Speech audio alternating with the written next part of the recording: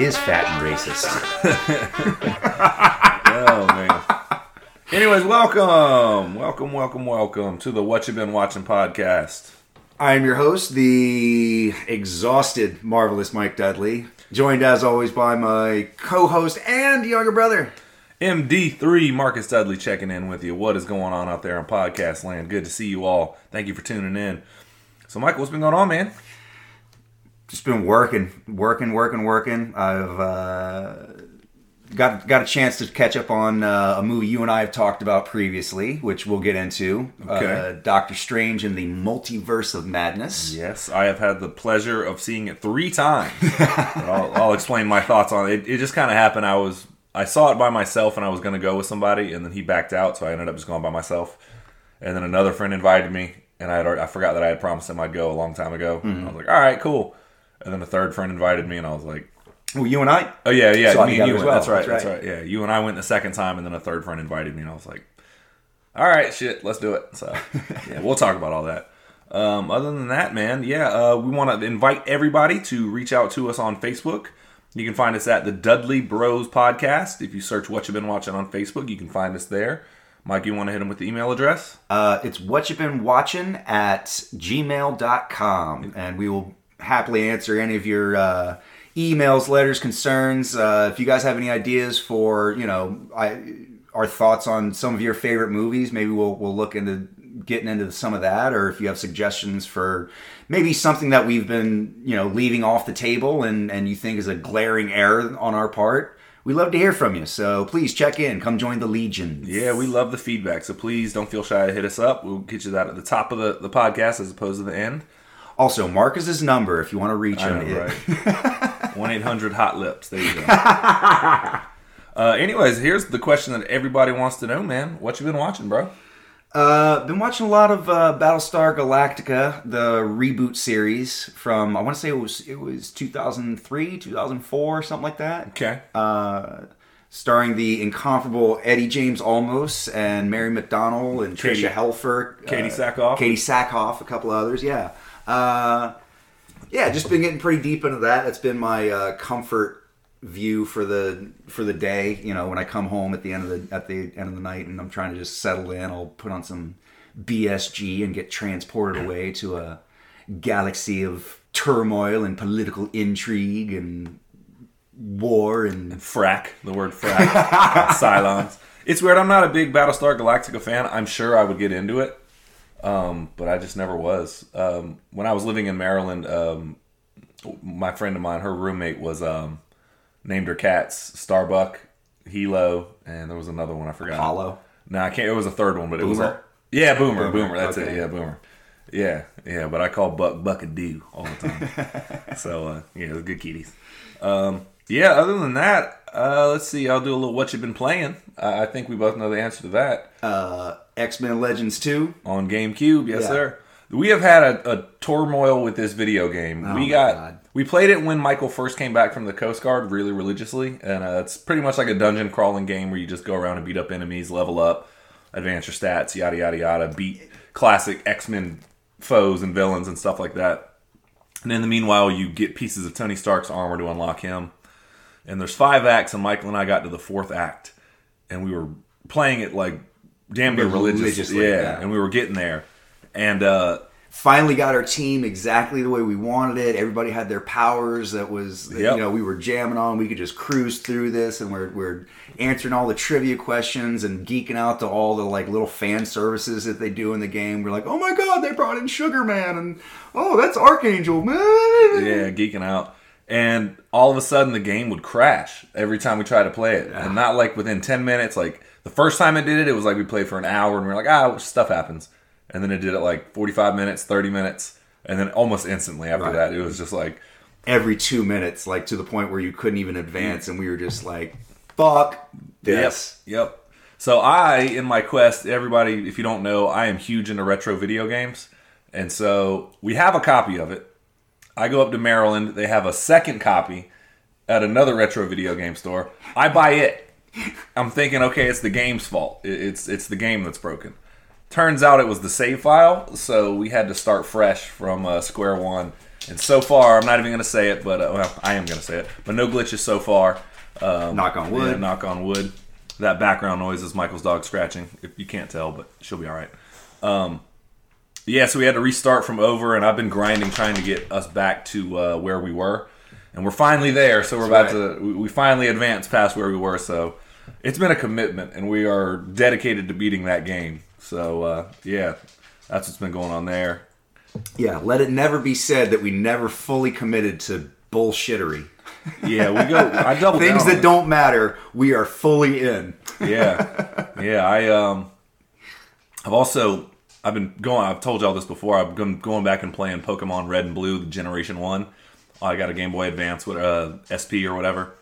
And a good friend of mine, my coworker Justin, I mentioned him on the podcast before. He's a coworker. I consider him a friend. He's like, hey, I have a Game Boy Advance as well. And so I've never had all 3 starting Pokemon in my entire life. I want Charizard, Bulbasaur, and Squirtle. And that's the team I want to take to Victory Road or whatever. And I finally get so excited. He finally loans me. He's such a nice guy. He loans me his Game Boy Advance. And I got the other copy and I'm starting to play. And the connector cables I got don't work for it. So I got to get a whole new set of connector cables, and it set me back, and I was so disappointed. I'm like, you motherfucker. The ongoing saga of just like, I just want to live my video game dreams. Is that so much to ask? Why can't I be a Pokemon master for once in my goddamn life? I know, dude. I asked for so precious little. And I had it in my head. I was like, I'm going to start the game, because I've been playing Blue. I'm going to start Red, get the starter, trade it. Or you have to get 2 Pokemon. So catch one, trade it. Do the same thing, restart the game, get the other one, start it, trade. And then do the same thing 3 more times. So when I start the other game, I'm going to trade them all back. And that one can have, so I can just be ready to roll on all cylinders. So it's the old shell game. Shell game. And I had this big vision in my head. And shout out to Justin, man. Most people just don't come off hardware like that. But he was like, he understands the vision. He does. He's a retro gamer himself. He's got all kinds of cool shit. Justin's cool as hell in the sense he's like, he's younger than me, so he's a little bit of a hipster, but he's not a douchebag about it. Like if you ask him about some of his interests, he'll talk about like a tea brewing set that he got, where he gets the actual flowers of the tea and all that shit. So he has odd interests, but he's not like a doucher about it. You know, he's super cool dude, man. I cool. Genuinely like hanging out with him. I'm blessed with cool coworkers. But, shout out to Justin. Yeah, shout out to Justin, man. Hopefully you're listening. If not, we still love you, buddy. He's listening. We have legions. We do. He's listening. Millions of fans. Everybody listens. Other than that, got a raise at work recently, so that's been cool. So yeah, it's been good things, man. So we're moving up there. We're moving on up. Yeah. Moving on up. Yeah. But so that's kind of what's been checking in with me. But other than that, what you've been watching besides Battlestar Galactica, we hit the What You've Been Playing, our subsection of What You've Been Watching podcast. Made a trip to the illustrious Cap City Video Lounge. Big shout out to Kevin, the proprietor there. And Miss Bootsy Kid herself. Rented a couple movies and saw The Halfway House, which is this really great intentional B movie. Like, it knows exactly what it is the entire time. It knows that it's just cheesy special effects and gratuitous nudity and bad acting and cheesy one-liners and bad names. One of the characters is a detective named Dick Sheen. Nice. If that gives you any indication of where we're going on this. And, it's supposed to take place at a halfway house for wayward and runaway women. And all of the women are supposed to be playing like 18, 19, 20 years old, and they are very clearly like just entering their 30s. Yeah. At best, like there's a couple where you're like, oh, like you probably have a baby with a baby on the way. Like that's right. Like your kid has a kid at this point. Damn.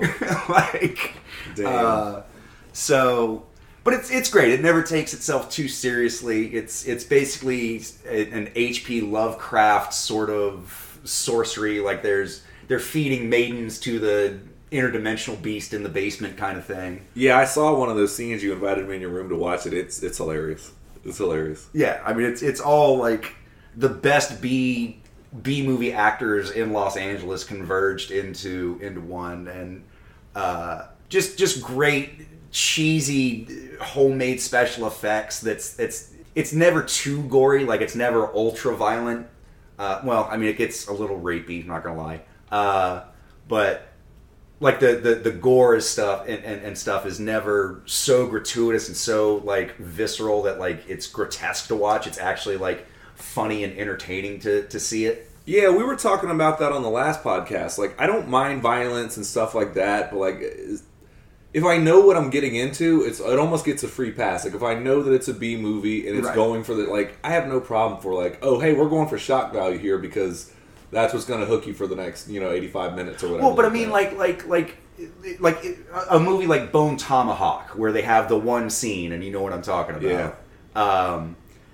Or there's a difference between that and like an Akira Kurosawa movie, or a Shaw Brothers movie, or like there's different levels of violence and gore, and or like a Saw movie or Hostel or something like that, where like the violence is so real and so visceral it's almost disgusting to look at, as opposed to like a Shaw Brothers where like somebody gets their hand cut off and just like a fountain of blood is just spewing out, and it's like comical, you know? Like it's like watching an MMA fight versus pro wrestling or something. Yeah, I got you. No, it makes sense. I also check off your pro wrestling bingo box. Your pro wrestling bingo boxes. Yeah, so like I don't know. I love when a B movie can know what it is. Again, I'm not like anti-violence, anti any of that stuff, but like it's in life, yes, right. In cinema, But like when it knows what it is, and it's like, dude, we're going for cheesy gore. Like I love it. That's why I still don't mind like a Friday the 13th or like one of those, because like you know what you're getting. Like, we're here for this. Right. This is the ride I signed up for. But yeah, if you just it's not like you signed up for the carousel and you're getting like the drop of death or something. Yeah, exactly. Like, you know what you're getting into. When you just go for smut and you're just like, oh, cool, man, thanks. But so, what do you rate it? What's our meter here? I'm gonna give it 2.5 out of 4 miniature Eldritch Gods. Sounds great. Sounds good. I like it. So yeah, big thumbs up here on that. Other than that, I know we watched something together. We are both diehard fans of Your Mom's House podcast. I've had a chance to see Tom Segura live. I've seen Bert. We went and saw Bert Kreischer. We saw Bert Kreischer live here in Tallahassee, Florida, and his wife Christina P, just dropped a new special on Mother's Day called Mom Jeans, which anybody that's a fan of YMH, it's littered with references, and man, I dug it, dude. I thought she really knocked it out of the park. Like it was not surprisingly funny. I don't want to say surprising, but like I don't know much about her. Like I hadn't seen much of her comedy before. So it was really good to like go into it almost fresh-faced and be like, oh, she is really good at what she does. It's very Gen X oriented. I mean, she talks about motherhood and sort of growing up in the 90s and that sort of thing a lot. It's, being an Eastern European, stuff like that. Yeah, like child of an immigrant, but also growing up in like Hollywood. That's very like one of the most American cities. Yeah, she's an Angelino through and through, or an Angelina through and through. Right. Yeah, it was really, really good. I thought it was very well put on. She makes a lot of Your Mom's House references. Yeah, you're gorgeous. Mwah. Stuff like that. I was as fat as Bert Kreischer. Yeah, a lot of YMH references. I've seen her other stuff too. I mean, obviously I listen to their podcast just about every week. We both do. We both keep our jeans very high and very tight. Hi, mommies. Yeah, hi, mommies, if you're out there. So I saw Mother Inferior. I thought it was good, but I wasn't blown away. I wasn't blown away. Yeah. It's funny. I also Angie, my girlfriend, has my wonderful girlfriend. I love you very much, sweetheart. But she has a Sirius XM in her car, and they have the Netflix as a Joke radio thing. Mm-hmm. So I listen to a lot of her stuff that's on there too. That they'll play. They play segments of stand-ups that they own, stand-up bits that they own. And I saw Mother Inferior, which was good. Again, I didn't dislike it by any means, but and then I think she was on the Degenerates. I think the season 2 of that, or the stand-up. It was one of them because they have 2 segments where it's like either up and comers or guys or people who have been in the game for a while, and they give them 30 minutes. Right. It's on. I think it's on Netflix. I think it is the Degenerates. It's one of those. And I saw both of those, and they were good. But she stepped up her game on this one, man. I think so. She looked sharp as a tack. She had the all pink custom made. She talked about how much money she spent on just the outfit, and it's ridiculous. She didn't drop the number, but it's very 90s. She's wearing her like goth like strap boots, you know, the ones that like go up mid calf and they have the like buckles and straps and stuff, like that you're wearing at like a Bauhaus concert or whatever. Yeah. She came out to Frankie Goes to Hollywood Relax, that's right. Which I used to have a Relax T-shirt, and everyone was always jealous of it. But she talks about in the stand-up act how she was a kid. Her dad he's an Eastern European as well or whatever, and she was like 8 or 9 years old, and he would take her to these discotheques and like the late 80s or like 80s or whatever, and like she's out there dancing to Frankie Goes to Hollywood at like 8, 9 years old, and she never listened to the lyrics, and she's like, oh, this is about a gay couple hooking up, right? And the other one's asking the other one not to climax too soon, right? And I'm out there just shaking my little 8-year-old body, like, relax, don't do it. Yeah. Exactly. It's hilarious when you catch stuff like that, when you're just like, when you don't know the lyrics and then they finally catch up to you, and you're just like, oh, I've been singing this wrong, like this is not appropriate for me. But it's whatever. That's a good song though. But no, Mom Jeans, I give it 6 gold sequins. 6 gold sequins? Yes. Out of maybe 7.5 at the most. I'm going to give it 8 out of 10 Fed smokers. Oh yeah. Rest in peace, Fed smokers. Yeah, man. So yeah, no, it was really enjoyable. I saw another one. Chris DiStefano is another up and coming comic, and he dropped his special on Netflix, The Speshy Weshy. I have not seen that. I've seen a lot of his YouTube stuff, and so I've always sort of known him to be in the periphery of like an up and coming comic. But how was it? How was the special? He's really good, man. Like I'm sure you've heard him on podcasts. He's always gold when it comes to podcasts. Like he always brings the heat. And he has a very particular style. It's very like frenetic energy and like very like he baby talks. That's why it's called Speshy Weshy and stuff like that. And he's very self-deprecating, but he's also very honest. Yeah. It was good. It was like 32 minutes, and he brought it, man. He brought it. So it was funny because he was shitting on Netflix at the end of it. He's like, I'm putting this out on YouTube. I don't care. You fans made this possible. I don't know, unless you want to buy it, then I'll sell it to you, whatever. It was like, anyways, good night. So it's pretty funny. But no, he brought it, though, man. He's very honest about stuff. And is it a lot of the same bits that I've seen like online, like the story about his dad, his 9/11 story, or is it like new stuff? To me, it's new. I don't follow him quite like that. A good friend of mine that lives in Maryland, big shout out to Enrique. He got to see him live in concert. Okay. And, he's a big Chris DiStefano fan. He listened to his previous podcast, The History Hyenas, that he did with what's his name?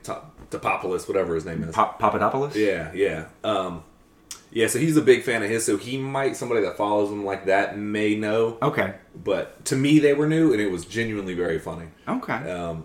He has a great 9/11 story if you want to get into him. Check out, just type in Chris DiStefano 9/11 story.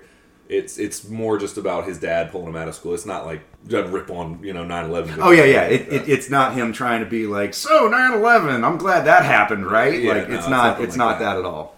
No, and just going for shock value. But it's a really good story, and he's not like the Daniel Tosh kind of comic. He's very self-deprecating, but very brutally honest. I mean, like he talks about how like his dad thought he was gay, like growing up his entire life, or how like, he talks about his dad being a career criminal and just how embarrassed he was the entire time and stuff like that. So, all of his stories about his father are gold, and there's a lot of them in here. Yeah. So, but yeah, no, I enjoyed that thoroughly. It's like 32 minutes, or 30-something minutes, so it's a in and out, bang bang play.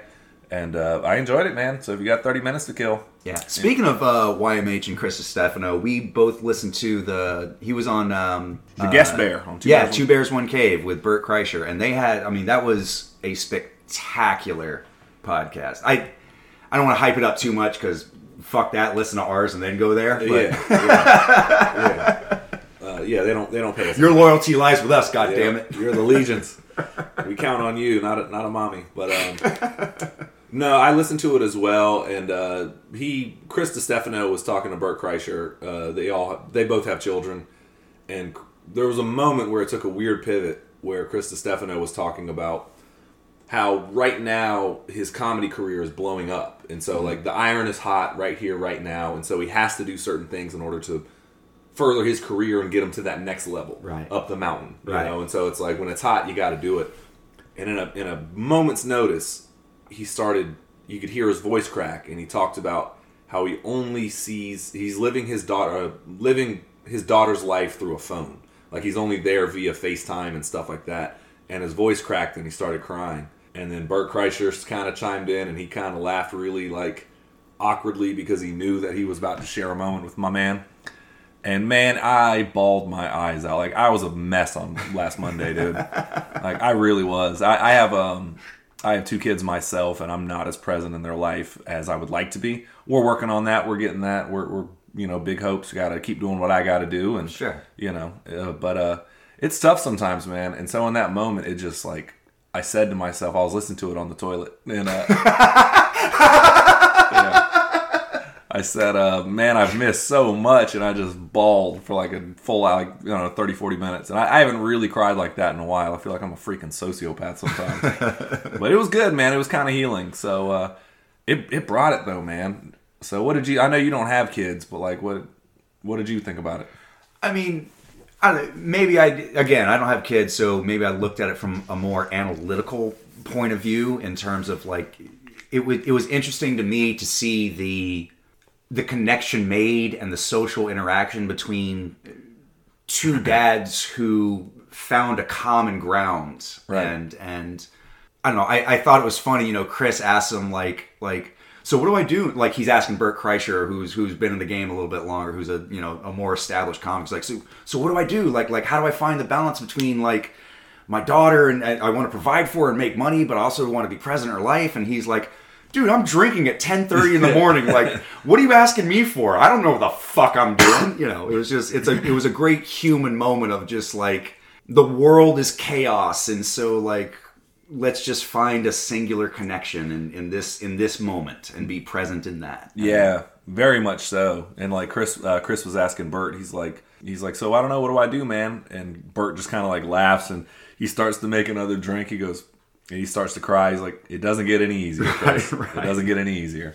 And that was such an honest moment that he said. And it's funny when you see, like, that's why I appreciate comedians so much, is because everyone has these real moments. And like I said, whether it be a 9/11 story, I know Chris was saying that, like, he lives in New York. He's a New York comic.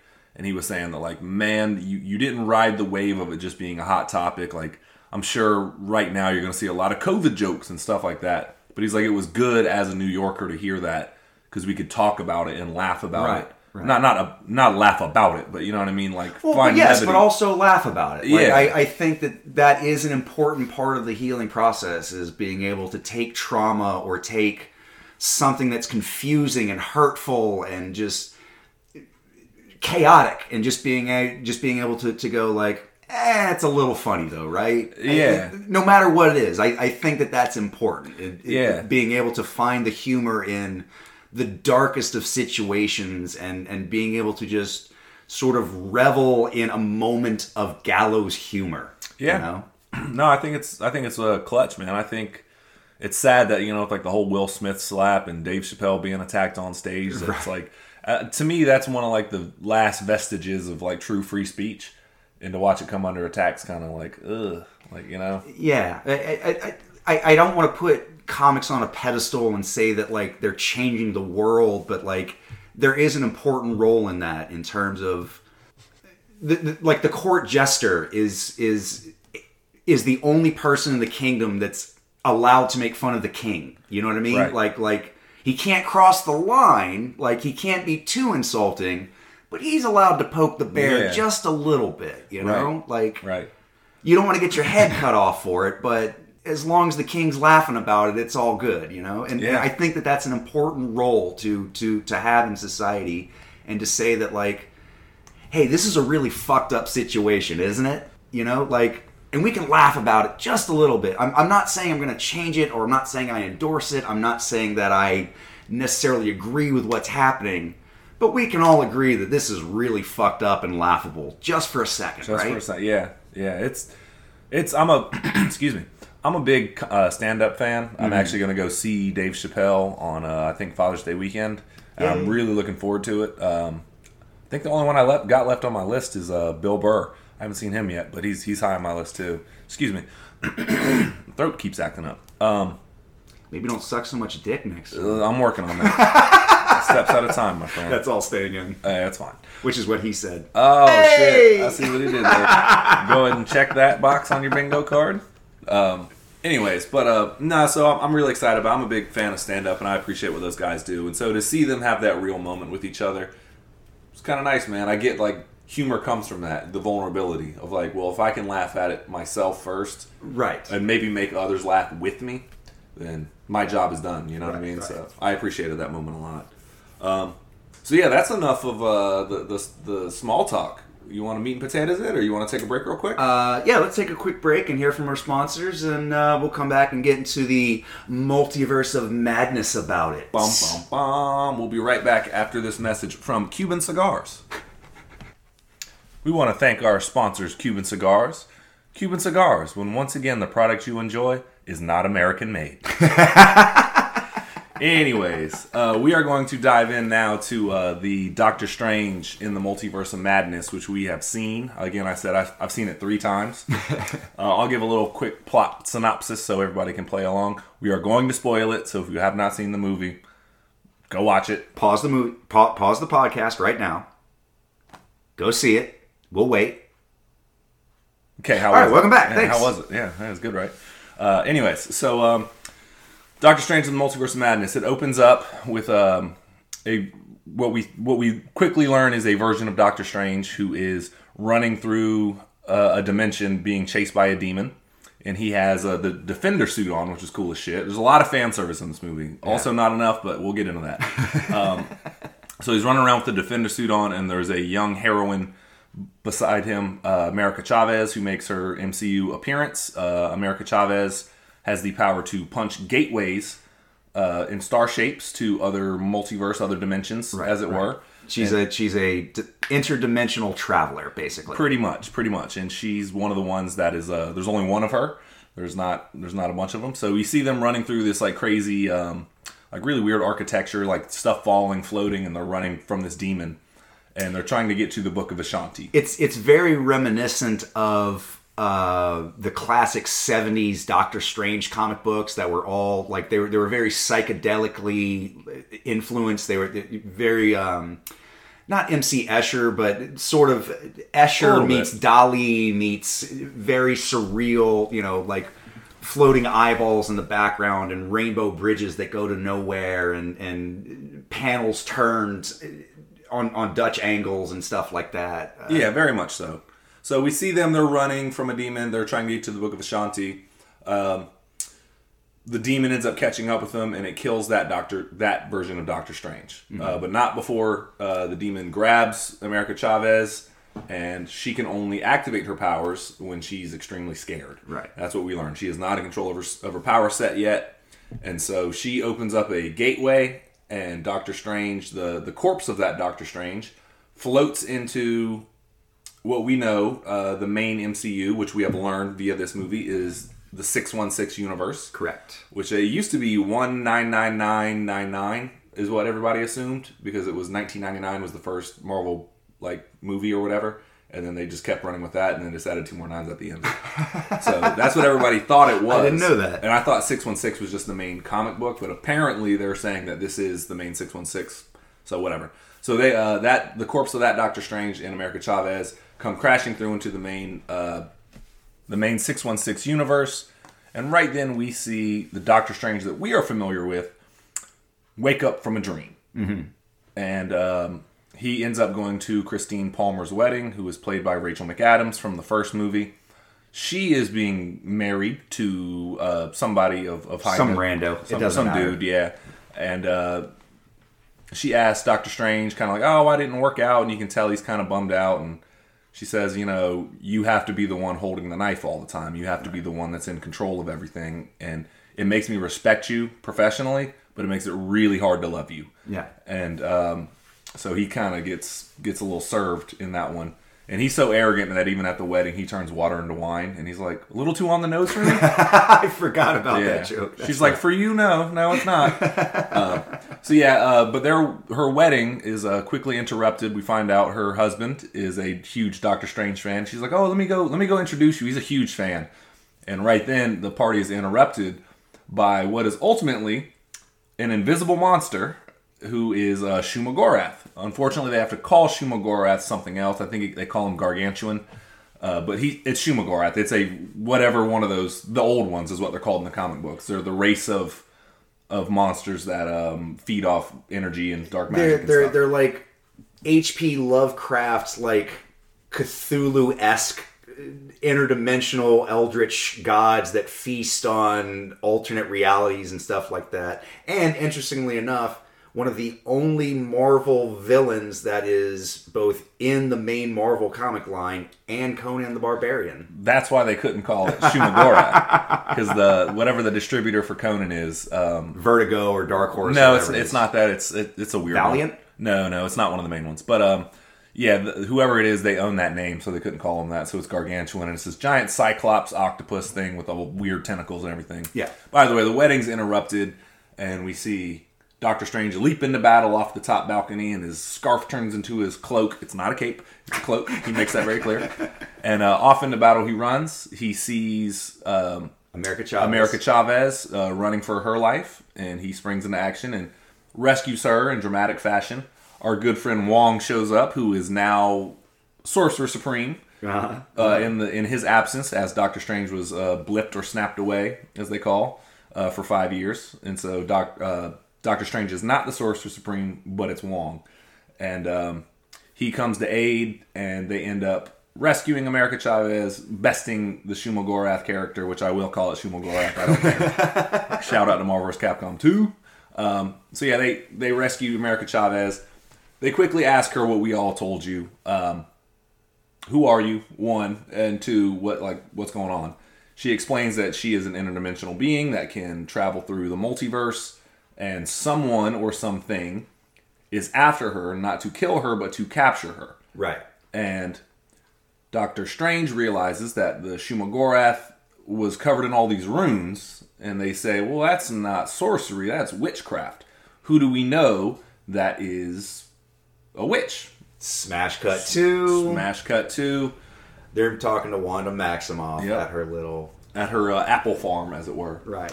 Which you see her pruning like these developing apples or whatever, these blossoming apples. Yeah, the apple blossoms, yeah. Yeah, which is kind of funny because it's almost symbolic of her pruning the multiverse, like all the extra lines. Well, and also the Garden of Eden and First Sin and sort of all of that, yeah. So you can tell that she's pruning, like, oh, I've checked that multiverse, they're not there. It's kind of symbolic of that. They have Doctor Strange meets her, they have a quick conversation, and he asks her something. He's like, so what can we do? And how do we protect this child or whatever? He never tells Scarlet Witch America Chavez's name. Right. And she says, well, why don't you just bring America here and I can protect her? And Doctor Strange, in a really good performance by Benedict Cumberbatch, Bandicoot Cumberbatch? Yep, Benedict Tunny Buns. He stops kind of walking alongside with her, and he stops, and she keeps going and says, oh, why don't you bring America to me, and I can protect her. And he's like, she stops and turns to him and says, you never told me her name, did you? Yeah. And he's like, I didn't. It was so funny. I literally, when we saw that in the theaters, I looked at you and I was like, did he ever say her name? And you were like, you just gave me this look of like, no sir, you definitely caught that one. I did too when I saw it by myself. And I was like, is that bad writing? And immediately they reveal it was not bad writing. Yes. It's so interesting that in this movie within the first half an hour, they reveal who the main villain is. I mean, like, no twist, no foreplay with it. They're just like, oh no, Scarlet Witch is the bad one in this. Like, that's it. Like, 20 minutes. We're into this now. Like, oh, okay, cool. Yeah. Like, that's kind of the genius of this movie is like, kind of like we were talking about before, like the movie kind of knows what it is, but it doesn't necessarily lean too hard into it one way or the other. I don't know. Like, I'm sorry, go ahead with we'll finish the synopsis. We'll dive into it a little bit. Sorry. The movie moves very quickly. Yeah. So ultimately, Scarlet Witch in that moment, she transforms the apple orchard that she's in to what it really is, what the real reality is. It's this like barren wasteland. This barren wasteland of red fog and mist, and all the trees are dead. And she is in her Scarlet Witch outfit, which whoever the costumer for that is, knocked it out of the park. Knocked it out of the park. She looks great. And Elizabeth Olsen, is phenomenal in this movie. She steals the show, in my personal opinion. She brings the heat, man. She really is the one to watch in that, in terms of she is making very bold, very broad acting choices. Like, yes. I mean, she not in a bad Nick Cage. Not that it's bad, but you heard that. not in a Nick Cage sort of sense where she's like getting so involved into it, but she does make very bold choices in this. Big swings, big swings. Yeah. And she goes from a complete acting range in terms of showing rage, and then she has scenes where she's very emotional and very, turned in by her own turmoil and moments of regret. Like, she wears all of the masks very well. She definitely runs through the spectrum, but I wanted to take time to acknowledge how good she was in this movie, because she really does knock it out of the park. So I wanted to acknowledge that at least. So can we just go ahead and call it and say underrated performance of the... She's not been nominated for a statue. Oh, she wins. She's in there. Underrated performance of the week goes to... Lizzie Olsen. There you are, sweetheart. We love you. Check her out in Wind River. She's phenomenal. She's pretty good in everything, man. But anyway, so we find out very quickly she is the bad guy. She is the one that has been pursuing America Chavez, and we find out why very quickly as well. At the end of WandaVision, she realizes that her children, Billy and Tommy, and I'm not going to do a WandaVision recap. That's way too much. If you haven't seen it, it's pretty necessary to understand why she is this way. This movie is not a good jumping on point. Like, if this was your first MCU movie, if you would have been no idea what's going on. Yeah, if you've been under a rock and this was like, I guess I'll check out these Marvel movies, you would hate the whole MCU for this. Right. But so she finds out that her children, Billy and Tommy, in the comic books, that's Wiccan and Speed, are alive, and they are in other dimensions. Right. She's alive and a good mother to them in many other dimensions. So she has been pursuing America Chavez to capture her, to drain her of her power, because America cannot control it. And so she wants to harness that for herself to cross over the multiverse. Right. Kill whatever version of Wanda Maximoff that is, and replace them as their mother. Right. And then later it's said that also, I'm jumping around a little bit, but she also explains later that, because Wong asks her at the end of the movie, like, why don't you just have her just open the portal and you can leave her alone? And she's been so corrupted, which I'm just about to talk about. She's been so corrupted that she says, oh, well, what if they get sick? There's cures for every illness all over right. Which is kind of like, whatever, but... Now you're overreaching. I mean, not that murder and taking over another person's life is, like, an honorable thing, but, like, all right, now you just wandered into, like, complete villain territory. Like, not even sympathetic villain kind of a way. Like, barely slightly, but you've taken whatever sympathy I might have had too far, to the point I can't. Right. So ultimately, she says that's what she wants to do. That's her end game. That's her goal. And she tells Doctor Strange right then and there, you have till sundown to turn over America to me. And they say, oh, well, we're going to go to Comertage and protect her. She says, oh, I'll be at Comertage too, and if you don't turn her over, it won't be Wanda you're dealing with, but it will be the Scarlet Witch. Right. And her power set is insane. There's always the argument of who's the strongest Avenger. That question is answered in full. It is Scarlet Witch, 100%. If you are a fan of Harry Potter wizard fights, fuck you, watch this movie. Yeah. Because Wanda lays that shit down. She rolls into Camertage and is just beating the brakes off of fools left and right. She does, yeah. So very shortly after, I'm trying to do a quickly abridged version of this, but it's a lot of movies, so it's hard not to skip things and have you follow along. Which we're going to talk about. This is a lot of movie, and it kind of doesn't work to its advantage. So stick around. We're going to get to it. Yes. So she does end up rolling. She's good on her promise, and she rolls up to Comertage, the wizard sanctum or whatever, and she has a couple words with Doctor Strange, and they decide that they're not going to turn over America Chavez. They have their defenses there and everything, and they put this giant shield up, and then she looks through the shield and she sees one weak soldier, the guy holding up the shield, and she gets inside his head. Gets inside his head like she did in Age of Ultron, and just says, "Run." He falls, he runs away, knocks some other people over. The shield, she needs one little gap in it, and she sends a Kamehameha through that shit. It's full Dragon Ball Z. What? Power level 9,000? Yeah, she drops the hammer on him. Yeah. And just blows up the entire center, like where they're at, just boom, that's dust. It's pretty spectacular to see. I mean, at that point, it's just her. I mean, it's like, I don't know, like end of Gears of War, where you're just running through and just picking them off one by one, and she's just decimating people. It's pretty spectacular to watch. There's a scene where she lays waste to Carmitage damn near effortlessly, and it's cool the way it's shot, because you're like, holy shit, she's bringing the thunder. She's crumbling the floor right underneath them, and then like there's bodies that are on fire. I'm surprised it's a PG-13 movie, which I should have maybe prefaced all this.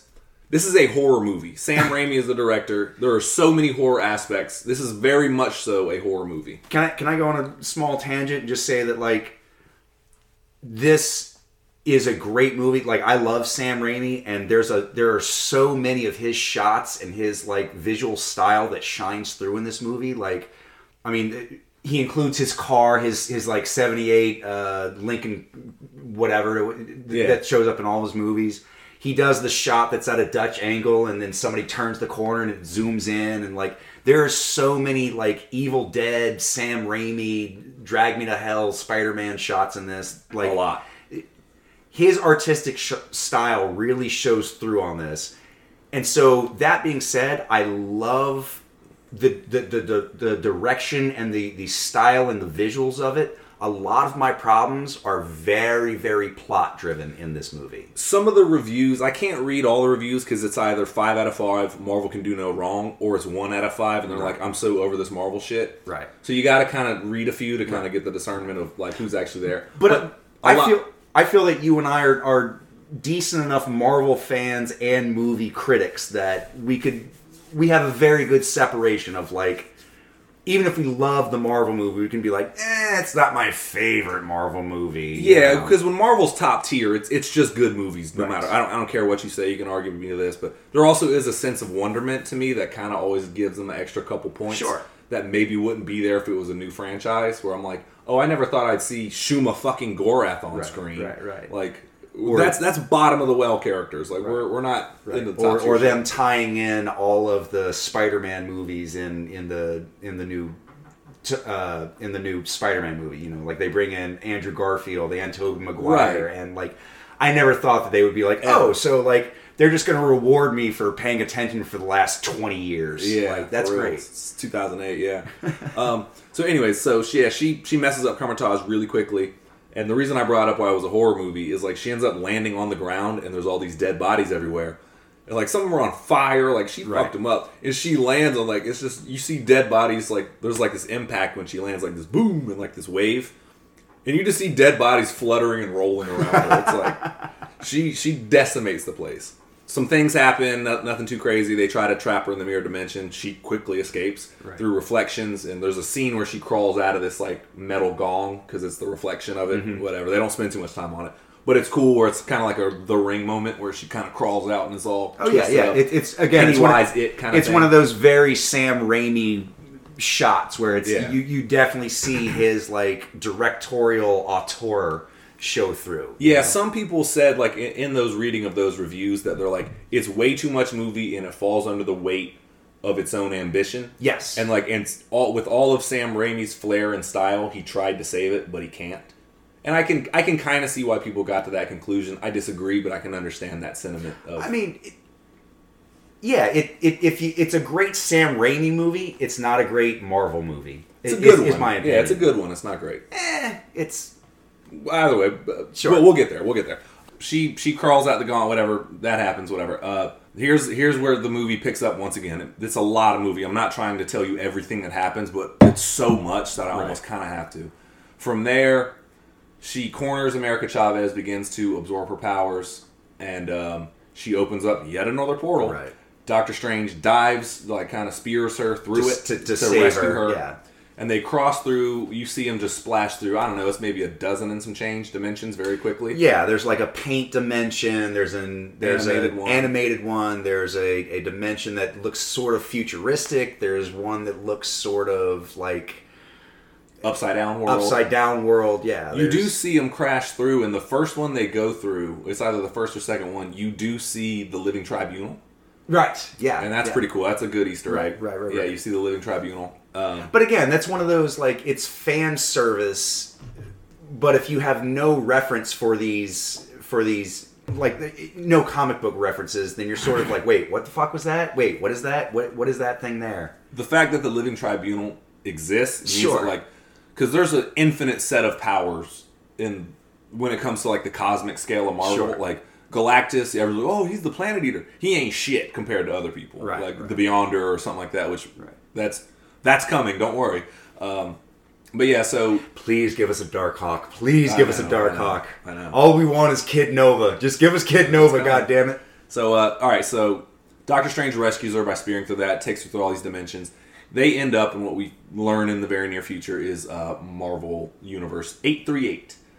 And she's walking around. They go to this new world. It's like really utopian. You get to your obligatory, what's his name? Bruce Campbell. Yeah, Bruce Campbell because there's a Sam Raimi movie. So. As the great Pizza Papa. That's right. Yeah. Pizza Papa gets paid. Pizza Papa gets paid, baby. There's a funny line where she's like, first thing you do is whatever, and second thing you do is get food. And they're like, oh, how'd you pay for that? And he's like, it's funny. In most universes, food is free. It's weird that it's not in yours. He turns around like, hey, you going to pay for that? Apparently it's not free in this universe either.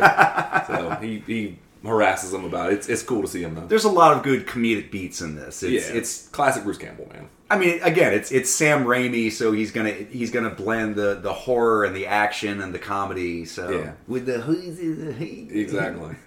So what they do learn, the movie it begins to be overbloated a little bit now, but the weird part is they double down on it very shortly. Like, I know we're like barreling through it, but like this movie, like it's a lot of like, and then this happens, and then this, and then this, and then this, and then this, and then this. So like Michael and I both said that, like, and Michael's a writer and he can attest to this, and I only brought this up because I've just heard it so many times, that so often in writing, I actually heard Bill Hader talking about this when he said, what did you learn from the guys at South Park when you were there? And he said, when I used to write, it was, and then this happens, and then this happens.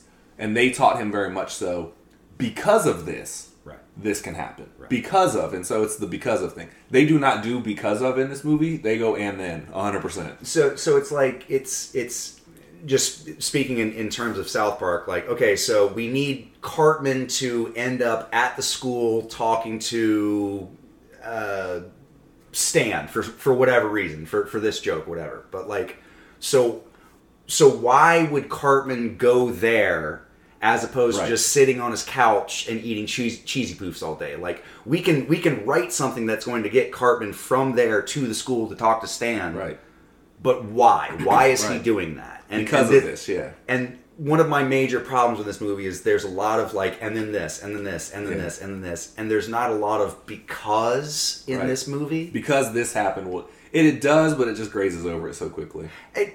It almost asks a lot from the audience in terms of like, you just got to accept it and just go with it. Yeah. And there comes a certain point where it's like, all right, but like, I understand that you need to talk to this person, but you could just easily do, like, magic is the answer for everything, so why not just magic your way out of this? You don't have to talk to this person. Like, I don't know. We'll get into it. We're going to confuse people because there's so much movie. We need to get through the synopsis. So, I'm sorry. No, I'm sorry. I brought up the tangent. But, I'm sorry. No, it's because it's a lot. So anyways, they crash through the dimensions. He saves America Chavez. They end up in 838. They meet Pizza Papa. They have the grand idea of, well, we need help to get back home because Wong, like, the Scarlet Witch is not going to stop pursuing you. Right. She's just not going to. Which, by the way, we should also point out at this time, we've established that Wanda has the ability to dream walk, and that dreams are a view into the alternate reality of whatever it is. So, like, any dream that you've had where you're being chased naked by a clown. That's happening. That's happening in some reality down the line. That's why at the very beginning, when they showed America Chavez and the Defender Strange running towards the Bick of Ashanti, and they showed Stephen Strange wake up, that's what initially caught his attention to America Chavez, was like, oh, I know you. Right. And it's like, why are you you were in my dreams, why are you here? And she's like, oh, well, your dreams are... She explains that to him. Right. Again, it's a lot of movie. But, so they have this grand idea that they need help, and so they're going to go meet the Doctor Strange of that universe. Mm-hmm. Come to find out that Doctor Strange does not exist. He has been killed in the battle with Thanos. They walk up to the Sanctum Sanctorum. I believe I pronounced that correct. Sanctum Sanctorum. Yeah. They walk up to the building that he resides in. Off of Bleecker Street, whatever. I think it is Bleecker Street, isn't it? They walk up to that. It is Bleecker Street, isn't it? Yes. Yeah, so they walk up to Bleecker Street, Sanctum Sanctorum. There's a giant statue of Doctor Strange. There's a little plaque that says, Earth's greatest hero, he gave his life in the battle of Thanos. Right. So that happened in this universe. So he basically takes the role of Iron Man from our universe, or the movie universe that we know. Yeah, pretty much. So they find out he's dead. Who is residing there is Carl. Who's residing there? Who that is? Carl Baron Mordo. Oh. Yep. He was played by, I'm going to butcher his name, Chiwetel Ejiofor in Doctor Strange 1. Sure, sounds good. Roll. Yeah, Baron Mordo. He's now the Sorcerer Supreme. He lives there. They ask him for help, and they said, oh, I always knew I'd see you again. You know, you told me a long time ago, this multiverse, and that I might likely see you again. He takes them to what is a Baxter Building-esque kind of thing. Uh-huh. Which, that's a big spoiler for what's about to come up. And then they throw him in these giant fish tanks or whatever. And they meet the alternate version of Christine Palmer, who is played by Rachel McAdams once again. Right. And she created these cages and can undo his magic by the sands of Vishanlo? Whatever. The sands because magic. Yeah. Because magic is the end all be all in this. It's either just magic, or it's a new dimension, so those rules don't apply here. Yeah. So there's these sands, whatever. So it negates his magic. So they throw him in these cells or whatever. And Carl Mordo quickly comes in and explains that he is going to bring our most familiar Doctor Strange of Earth 616. Christine Palmer also breaks down the multiverse, and this is where she explains that they are in Earth 838. So if we say 838, that's what we're talking about. This universe. It's the exposition heavy of here's the rules. Yeah. Here's what happens. The main MCU that we know is Earth 616. I know this is convoluted. So they are introduced then to the drumroll, the Illuminati. Yes, the Illuminati, who plays a big factor in the comic books. I'm not going to get into the comic book section of it. You can Wikipedia of it. Right. There's a lot of movie to get through. Basically, it's a conclave of all of the most important superheroes ever, including, and we'll stick to the movie version. Yeah, well, in the comics, it's Doctor Strange, Professor X, Iron Man, Reed Richards, and Namor. Right. In this movie, you are introduced to Baron Mordo. Right. You are introduced to Captain Marvel, who is what's the character? Peggy Carter. No, Captain Marvel, not. Monica Rambeau. Monica Rambeau, thank you. Yeah, the mother that did not die of cancer. Right. From Captain Marvel. Yeah, that's the only way I can describe her. So Captain Marvel, Captain Carter. Yeah, Captain Peggy Carter with the great Haley Atwell. Thank you for showing up. So great. Yeah, she is so great. Yeah, she's my new Jennifer Connelly. I gotta be honest with you. She's got it. But yeah, so you meet. Let's see. Run down again. We meet Blackguard Boltagon, who is the leader of the Inhumans. Black Bolt, played by the insurmountable Anson Mount. Yep. Who is the keeper of the Terrigen Mist. He is the leader of the Inhumans. Right. He has the ability to destroy. He could crack a planet in half if he chose to yell. He can magnify his voice to levels unheard of. Just read the comic books. He's one of the most powerful beings. So Jack Kirby, just get into it. So we got Black Bolt, and then we are introduced to... Tell him. Reed Richards. What? Reed Richards of the Fantastic Four. The Fantastic Forces? The Fantastic Forces shows up. And he is played by John Krasinski, which I gotta thank Marvel. Thank you. Sometimes it's like when they cast Patrick Stewart as Professor X back in the day. Speaking of which if you haven't seen the trailer, the final member is Professor Charles Xavier, once again played by Patrick Stewart. And when he's in the big yellow chair, which is awesome from the 97 X-Men. Yeah. And he rolls up and you hear that theme song roll in that Michael just hummed. It's so good. Like one of the best geek out fan service moments I've ever had, where I was just like, oh, they finally did the thing. Like, that's all I wanted to see was just Patrick Stewart in the yellow hover chair. Thank you so much. Just sometimes Marvel movies are good and they give me a thing I want. Yeah. And they explain a lot of things. They explain that the interdimensionality, the multiverse, and what happened to their Doctor Strange and how he... Right. I'm not going to get into that part because it's kind of superfluous, but he died because... Doesn't matter. Right. Ultimately what it was is, and this book plays a little bit too much of a role, the reason why Wanda has been corrupted and evil this whole time is she is using the Darkhold, which is the Book of the Damned, in order to...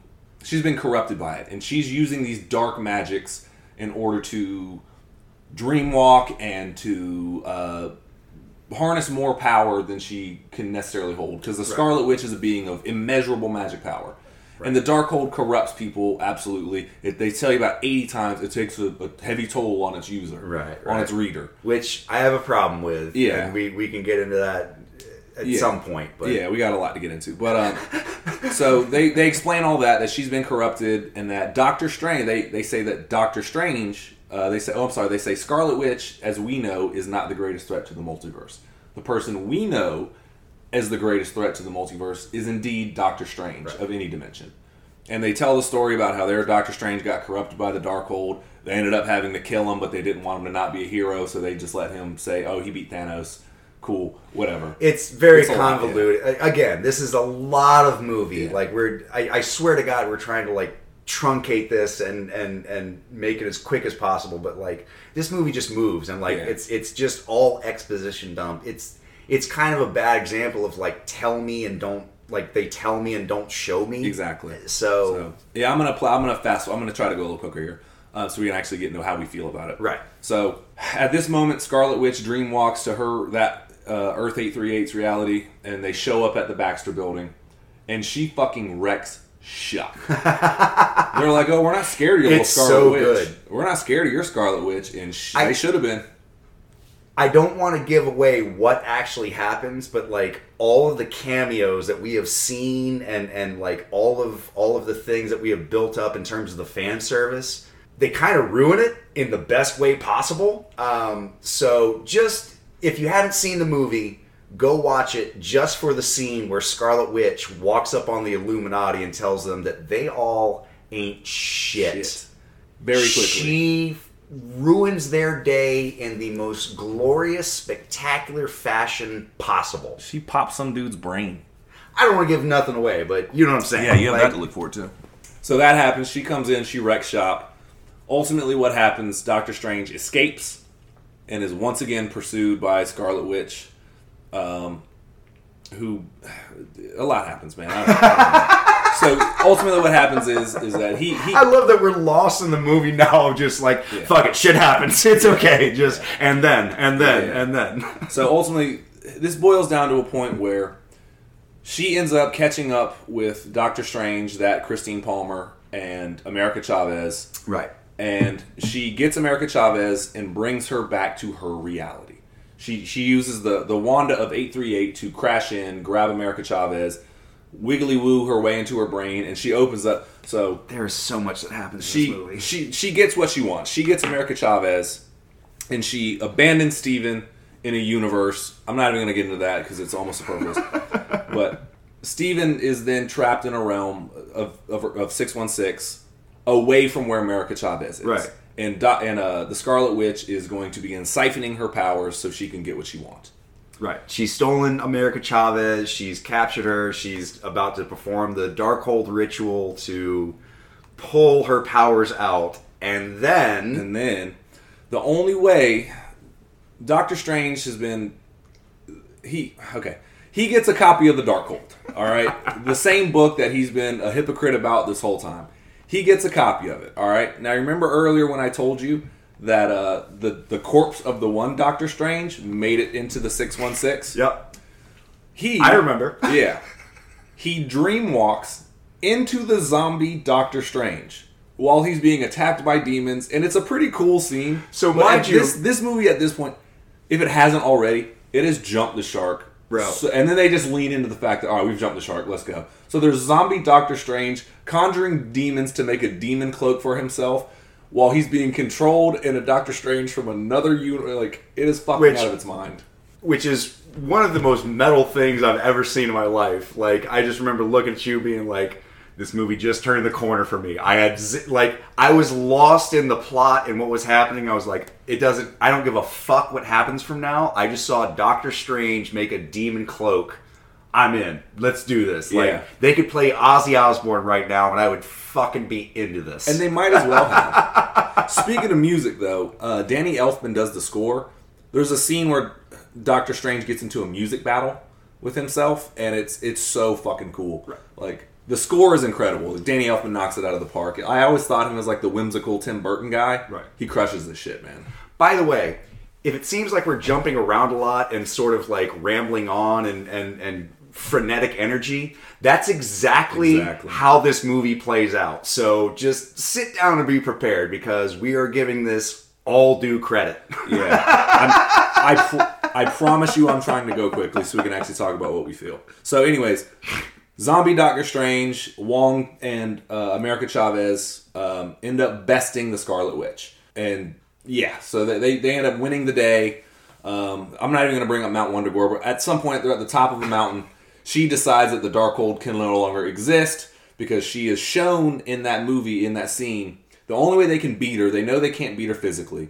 So America Chavez opens a portal and shows Scarlet Witch her children, and she loses her shit. And they start throwing toys at her and stuff, and they're like, "You're not my mommy, you're not my mommy." And it's basically she frightens their children. It's basically the end of Into the Spider-Verse with the Kingpin villain replacing, like, filling in for Scarlet Witch. In turn, like, if you've seen that movie where like they open a portal and show Kingpin as a monster to every version of the universe, where to his wife and kid, to where like they reject him completely and he can never find happiness. Exactly the same thing. Exactly the same thing. Yes, that's exactly what happens. And so they best or whatever. She destroys the Darkhold, and that's pretty close to the end of the movie.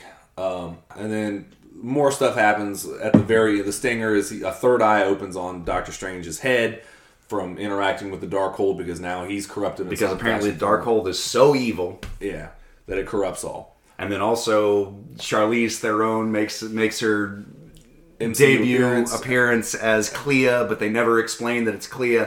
If we sound exhausted after this, fucking, that's the movie. Like, you walk out of this like you just ran a friggin' marathon. Yeah. Like, there's a lot.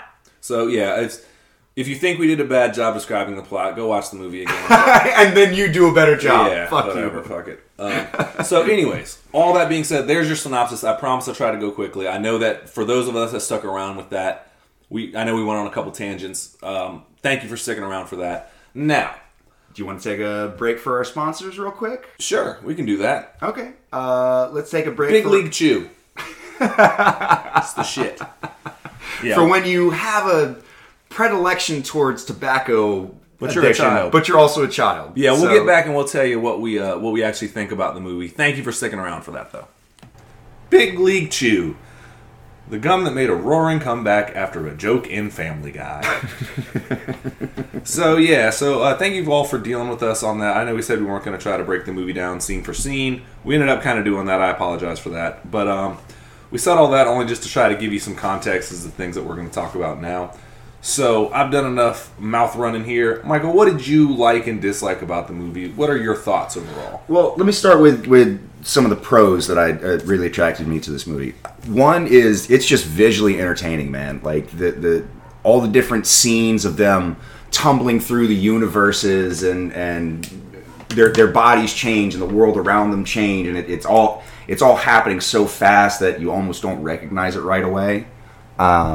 Yeah, it was very visually. It's almost like a Steve Ditko or a Jack Kirby-esque kind of like just going out there in terms of the world and sort of the things you see.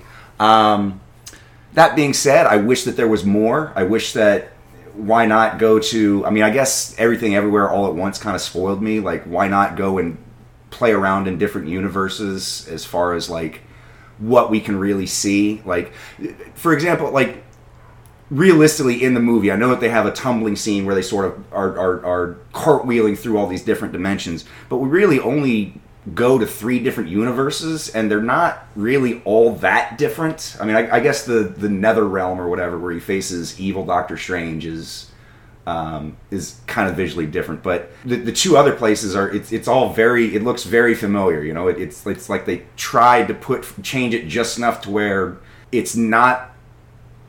But it's not completely unfamiliar. Does that make sense? No, it does. It does. I get what you're saying. Like, they do show a good amount of the universes as they tumble through, but you're right. They only spend time in 3 of them, really, and they're not like crazy different. I mean, you get the cameos of the Illuminati was really cool, and I did like that. And spoiler alert, we're probably going to just ruin this, but the I'm sorry. Go ahead. You were talking about the Illuminati. The cameos are really cool. I really enjoyed that part. I know a lot of people didn't, in the fact that they were like, oh, that was the payoff for all this hype of this movie, you know, which. The hype machine of Disney can't stop stuff like that. Right, people expect fucking in-game every single time now, and it's not going to. Yeah, I think the hype machine sort of might have done this movie a disservice just in terms of how wild the rumor mill was getting, and sort of, you know, all the different websites playing up to like, is so-and-so going to be in the new Doctor Strange movie? We have a 250,000 word article that's going to explain it at the very end of the article. Yeah, well, that's the internet now, unfortunately. Right. No, there were parts I genuinely enjoyed too. I thought, and we said this at the beginning, and this is why we kind of just trailed off at the end. It's just too much movie, and at the same time, for being as big as it is, it didn't push the MCU forward enough. Not push. The one thing I did like, and that we kind of glossed over it in the description of the movie, is the idea of incursions, and that has really big ramifications that are going to come up, I think, especially with everything that happened in Loki, as we know now that a multiversal war is 100% gearing up. Right. You know, if you've seen that, the incursions pretty much happen when 2 realities, when a being from one reality crosses over with another. And what can happen is they collide together, and either one or both realities will be destroyed. Yeah, it's like smashing 2 billiard balls into each other at like terminal velocity, basically. Right.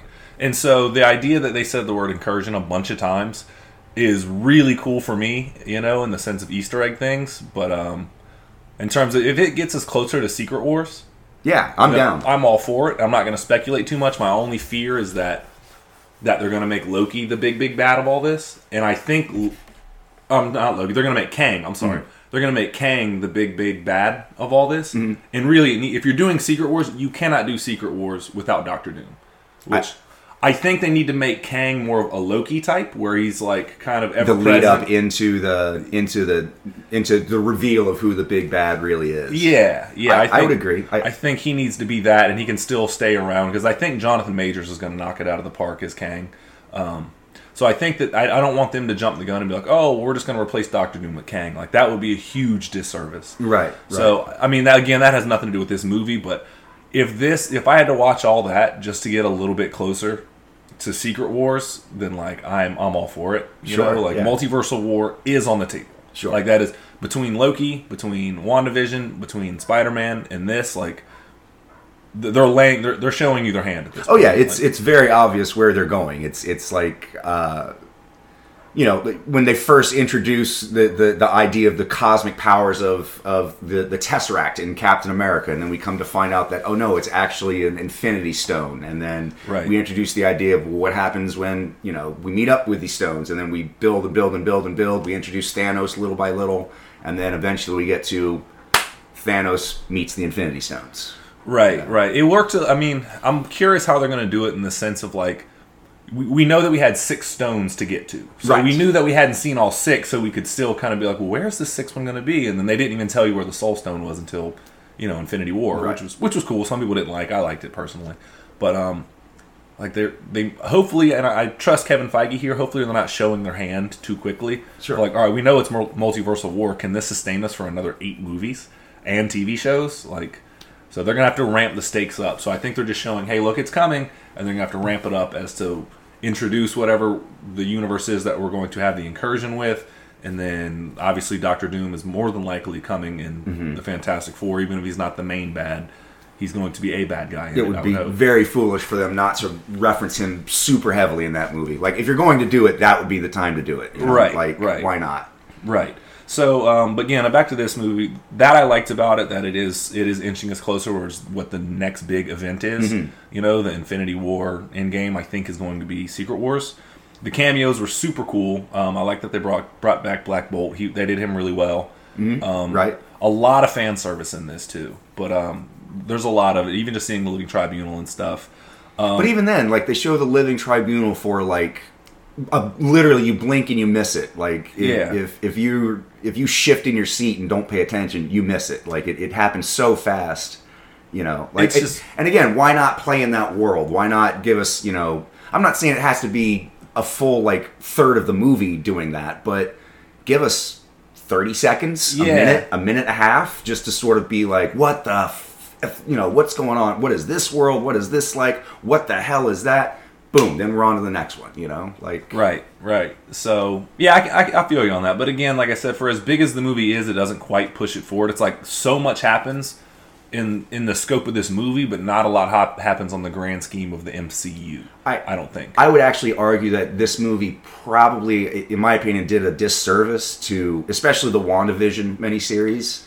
Yeah, I mean, you hold that one pretty high, though. I do. I mean, WandaVision to me was brilliantly done because it's a beautiful emotional story about learning to let go and dealing with grief and loss and stuff like that, coupled with the magic of television, which, you know, I love. So you present something that's a complex, you know, emotional, you know, concept and then parse it down into like, oh no, we can break it down to you and like leave it to Beaver style. Like, don't worry. You know? I like that the moral of WandaVision is like, just find somebody to watch TV with and grow old with. I was like, yes, thank you. Exactly. Thank you. And so kind of making her the big bad and making Wanda's sole mission the revival or not the revival, but finding a world in which she can inhabit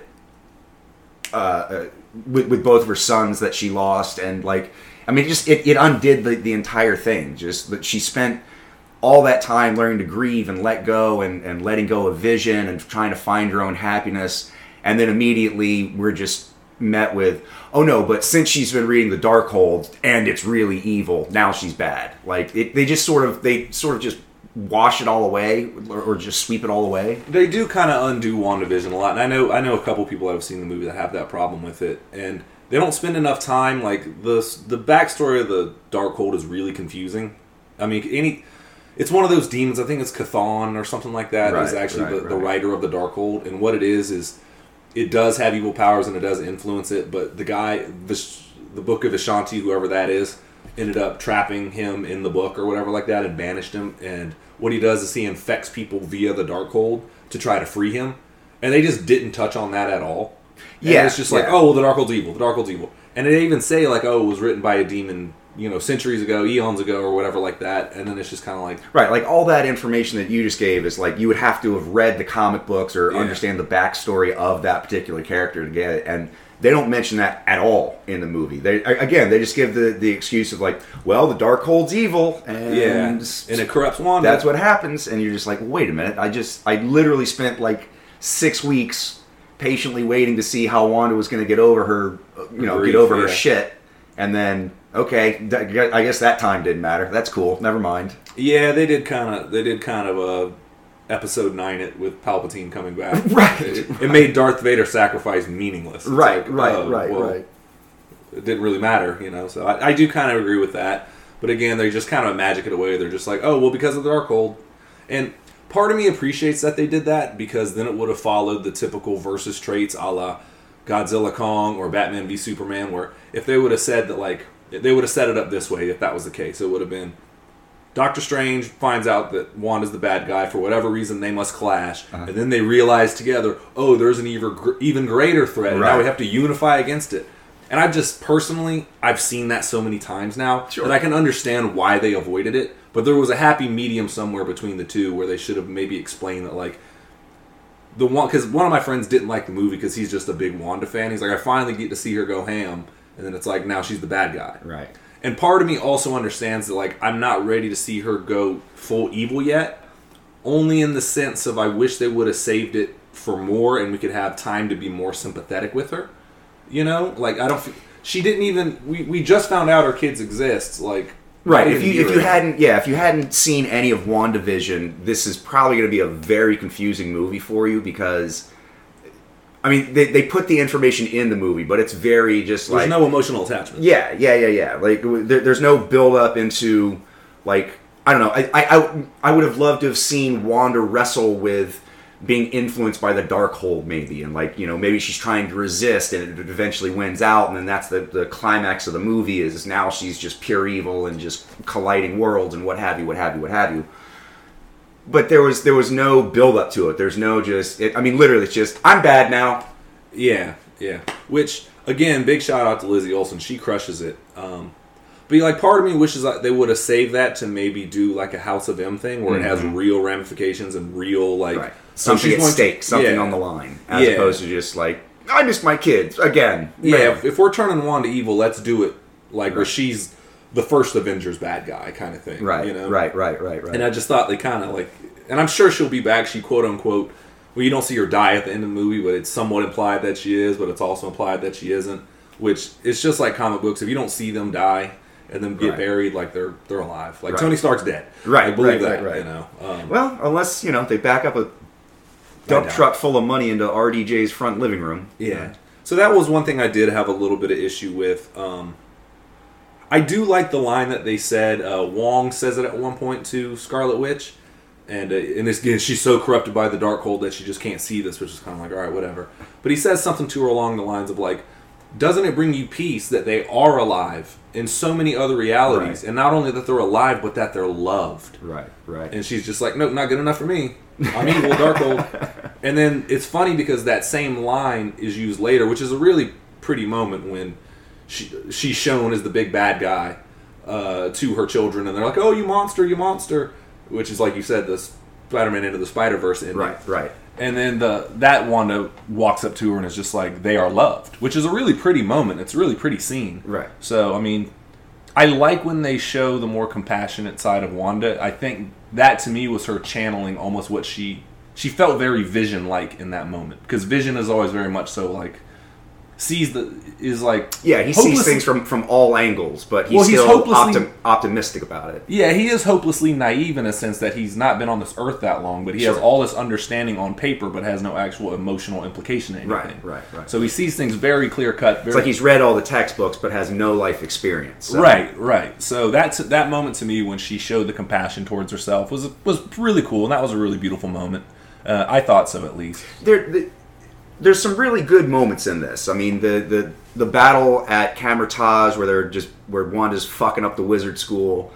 Even visually, just her new costume and the intricacies of her crown or mask or whatever it was, and just her. Visually, it's amazing to watch, and it's very Sam Raimi. That's one of the things I liked. There's all these weird Dutch angles, and There's a lot of shots in there that remind me so much of like the Evil Dead series. I mean, even plotline wise, it's pretty close to Evil Dead. Yeah. Well, there's a couple of shots where like Wanda coming out of the glass mirror, she's creeping out like something out of the Necronomicon or something like that. Yeah, there's a lot of like plotline wise similarities to Evil Dead actually. Yeah. So It it very much so is a Sam Raimi movie, which is a good thing. I think Marvel is finally starting to get to the point where. And I don't know if he ever was or not, but I know that he was very strict about sticking to the formula initially. Mm-hmm. Kevin Feige was. Mm-hmm. And I think now he's starting to get a little bit of like, hey, you're the filmmaker. We want your vision to be in here. We just have to check certain boxes. Right. How you get there is pretty much up to you. But, and it seems like because like Eternals very much so is a Chloe Zhao movie. I'm not seeing any other stuff, but that's what everybody tells me, so I'll take their word. Well, Love and Thunder is very much a Taika Waititi movie. Right. Or not Love and Ragnarok. And Yeah, so I think they're starting to get... Both of the Guardians of the Galaxies are very much a James Gunn movie. Yeah, so I think they're straying away from the formula, which this one is very much so a Sam Raimi movie. So I did dig that. I like some of the character arc for Doctor Strange a little bit. I feel like they kind of like they open up his third eye at the end, and then like that's the smash cut, and you're like, okay, cool. Like, oh, there's ramifications of him playing with the Darkhold. Right. In the comics, he has a third eye and he uses it at really weird times.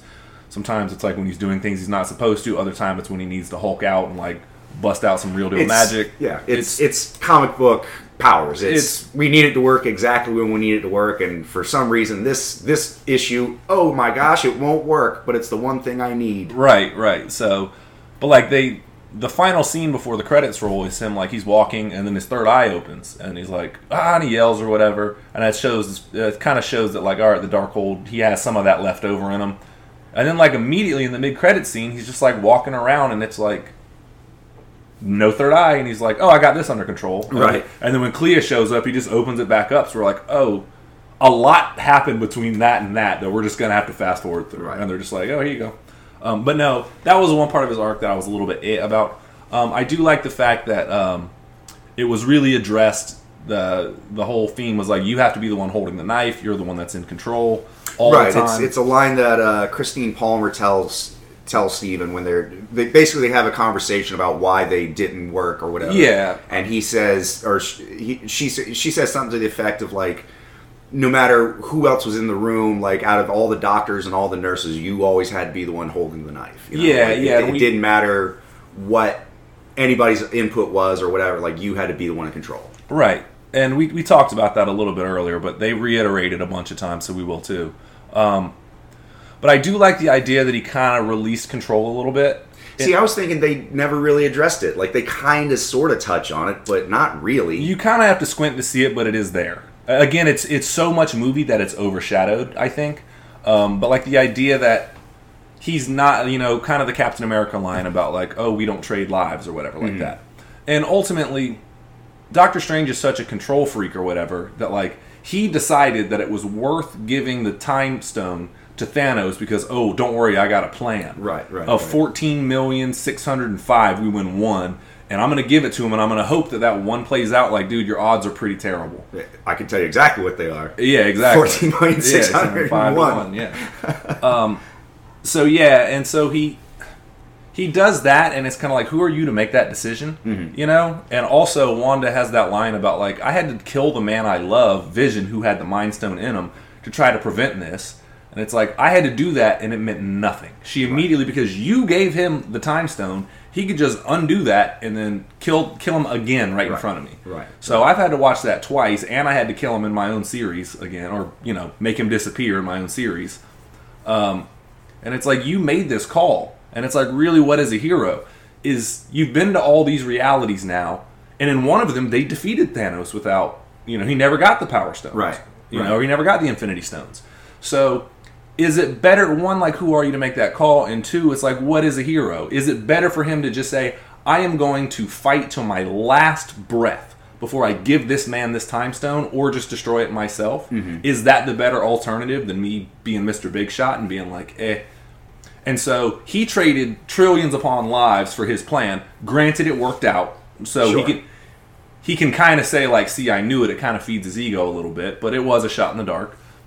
But then at the end, like, when he says, America Chavez is, like, getting her powers taken, and they love containing people in magic balls in this movie. Wanda's containing this magic ball, and America Chavez is like, oh, Steven, you're going to take my power. It's okay, I understand. He kind of has this epiphany as Zombie Strange that's like, no, I'm not going to trade lives anymore. Like, you can control this power. You are the one. Like, I'm going to double down on you because I'm not going to let you die or anyone else, you know what I mean, for my own sake, for my sake to gain this power. Yeah, but it was still his plan that got them there in the first place. And not really. He was pretty desperate at that point. He had possessed, in my opinion, it was pretty desperate at that point. But I did like that. I thought that was a little bit, and again, it was overshadowed by so much of everything else that was going on that you didn't really pick up on, and I don't think they didn't really hammer it home. They just sort of glossed up. I mean, like, I see what you're saying, but I don't feel that they really touched on the... I mean, they touch on it, but they never really hammer home the, like, and here's the lesson I learned, you know? Yeah, I get that. I mean, even at the end, he takes possession of the Darkhold because, again, he feels like, I'm the one dude that this won't corrupt. Watch. Yeah, and he's... In the same sense that when he does that, he's also he's seen the outcome of it through Wanda and through the dark version of himself. And even Christine Palmer says, like, oh my God, you are the exact same in every freaking universe. Right. Everyone said, don't worry, it's not going to be me. And, like, here you are doing it. But he's also willing to somewhat sacrifice himself. He's like, consequences be damned. I need to save this little girl. Granted, the consequences may be worse than what you're doing, but let's hear it there. So Stephen Strain is really egotistical, and I think he's not fully pivoted yet, but there was some moment where you can kind of see him relinquishing control and like, I'm going to put my chips on you, America, for you to save the day. And that's not, up to that point, was not like him to do. Again, there's so much movie that you kind of have to squint to see it, but it is there. It is there. So that was something I did like. Again, really visually stunning. The score, incredible. Danny Elfman kills it. Lizzie Olsen's performance crushes. The cameos were really cool. I really hope we get to see more John Krasinski as Reed Richards. Yeah. I really dug him. Yeah. I really love they brought in the Patrick Stewart in his, Charles Xavier floating hover chair, and they gave him the little, 90s X-Men score. The yeah, that was badass. That was really nice. Yeah, and like the fight scenes are really interesting, even if they're wacky as shit, like the music fight scene where they're throwing stuff on a musical scale. That was really cool. I really dug that. Basically, they were pulling musical notes off of paper and throwing them at each other and then catching them in like musical clefs or whatever. Yeah. It was very interesting to see, and here just it's a weird balance of how much the sound plays into a battle, which is not something that is usually done. I think the last time I had seen that was in Kung Fu Hustle. They sort of have a similar fight between musical instruments and stuff like that. Oh, yeah. No, it's good reference. Yeah, good pull. But it was fun. It was a lot of fun to see that. I loved the Sam Raimi-ness of it. I loved the zombie Strange just at the end when he possesses the dead Doctor Strange's body in order to save the day, and then he's pulling in all these demons to make this demon cloak that makes him fly. I was like, that's the cover of a metal album right there. That's pretty dope. It is, in the fact that it's also like Sam Raimi is the king of what some people would say is the greatest B movie ever. It's probably Starship Troopers in my opinion, or Evil Dead, where it's like he leans into the camp so much, and at that moment he knew, in my opinion, like, oh, we've jumped the shark. Oh, like, right. Yeah. This is the last half of the third act. Right. And we're like now possessing, spiraling out of control. So like, let's just make it cool. Let's just make it cool. Let's just make it metal as hell. So like, there's a lot of things to like in that. But overall, it was a lot of movie. If somebody said they disliked it, I've heard a couple of people say for either the Scarlet Witch story arc or just being way too much. I had the opportunity to see it 3 times, and so I have a pretty good... my wow factor of the first one kind of diminished by the third, but I enjoyed it. It's definitely not top tier Marvel. I think it's better than like some of the more recent outings. I think it's better than Eternals, at least more fun. Like, nothing really... I think Eternals is a good movie. Nothing connected with me there. Right. I think it's better than Black Widow. That one kind of got away from them. So it's better than some of the outings I've seen recently, but it's definitely not top tier Marvel. It's probably in the upper half, but yeah, I if I had to, I don't know, I'd give it 3 out of 6 Eye of Agamottos, I guess. What's there is really fun to watch, but it left me wanting a lot more, and I don't think that they ever really scratched the itch that I think that they were trying to go for. I'll give it 72 cloaks. Out of like 102. I don't know. Sometimes I add the out of. Sometimes it's more fun just to leave you speculating. Out of how many? 70 million? I don't know. 72 cloaks, though. That's what I give it. Okay. Not capes, cloaks. Cloaks. We had very, very specific on that. So yeah, I'm interested to see. I'm really happy about them pushing at least, maybe not as far as I'd like, but I think they're laying the groundwork. Definitely, they've shown the cards on the Multiverse of War. And again, man, if this gets us just a little bit closer to Secret Wars, give me 4 more of these that inch it there. Like, I'm fine. Just inch me there till I get God Emperor Doom, and then he can just ransack everybody and be like, oh yeah, I'm also the savior of the universe. Did you forget? Spoilers. Yeah, whatever. That's the comic book. Read the comic book. Whatever. It'll spoil everything. Yeah. Dude, I know some of y'all Google deep dive on this stuff anyway, so. But yeah, and any other thoughts? Anything else, man? On that movie at least? No, I mean, that's like I said, that pretty much covers it for me, man. I think we've hammered it home. Hammered it home about as much as we can. Yeah. Cool. Well, like I said, it's a great movie. It's you have to have at least a working knowledge of Doctor Strange and Scarlet Witch. Like, if you're not familiar with these characters, don't go into this blind, because you will be very confused, and it just they don't do a good job of explaining the whole, like, and here's why. You know, it's right. A lot of and then, and not a lot of we're doing this because XYZ as explained right here. You know, right.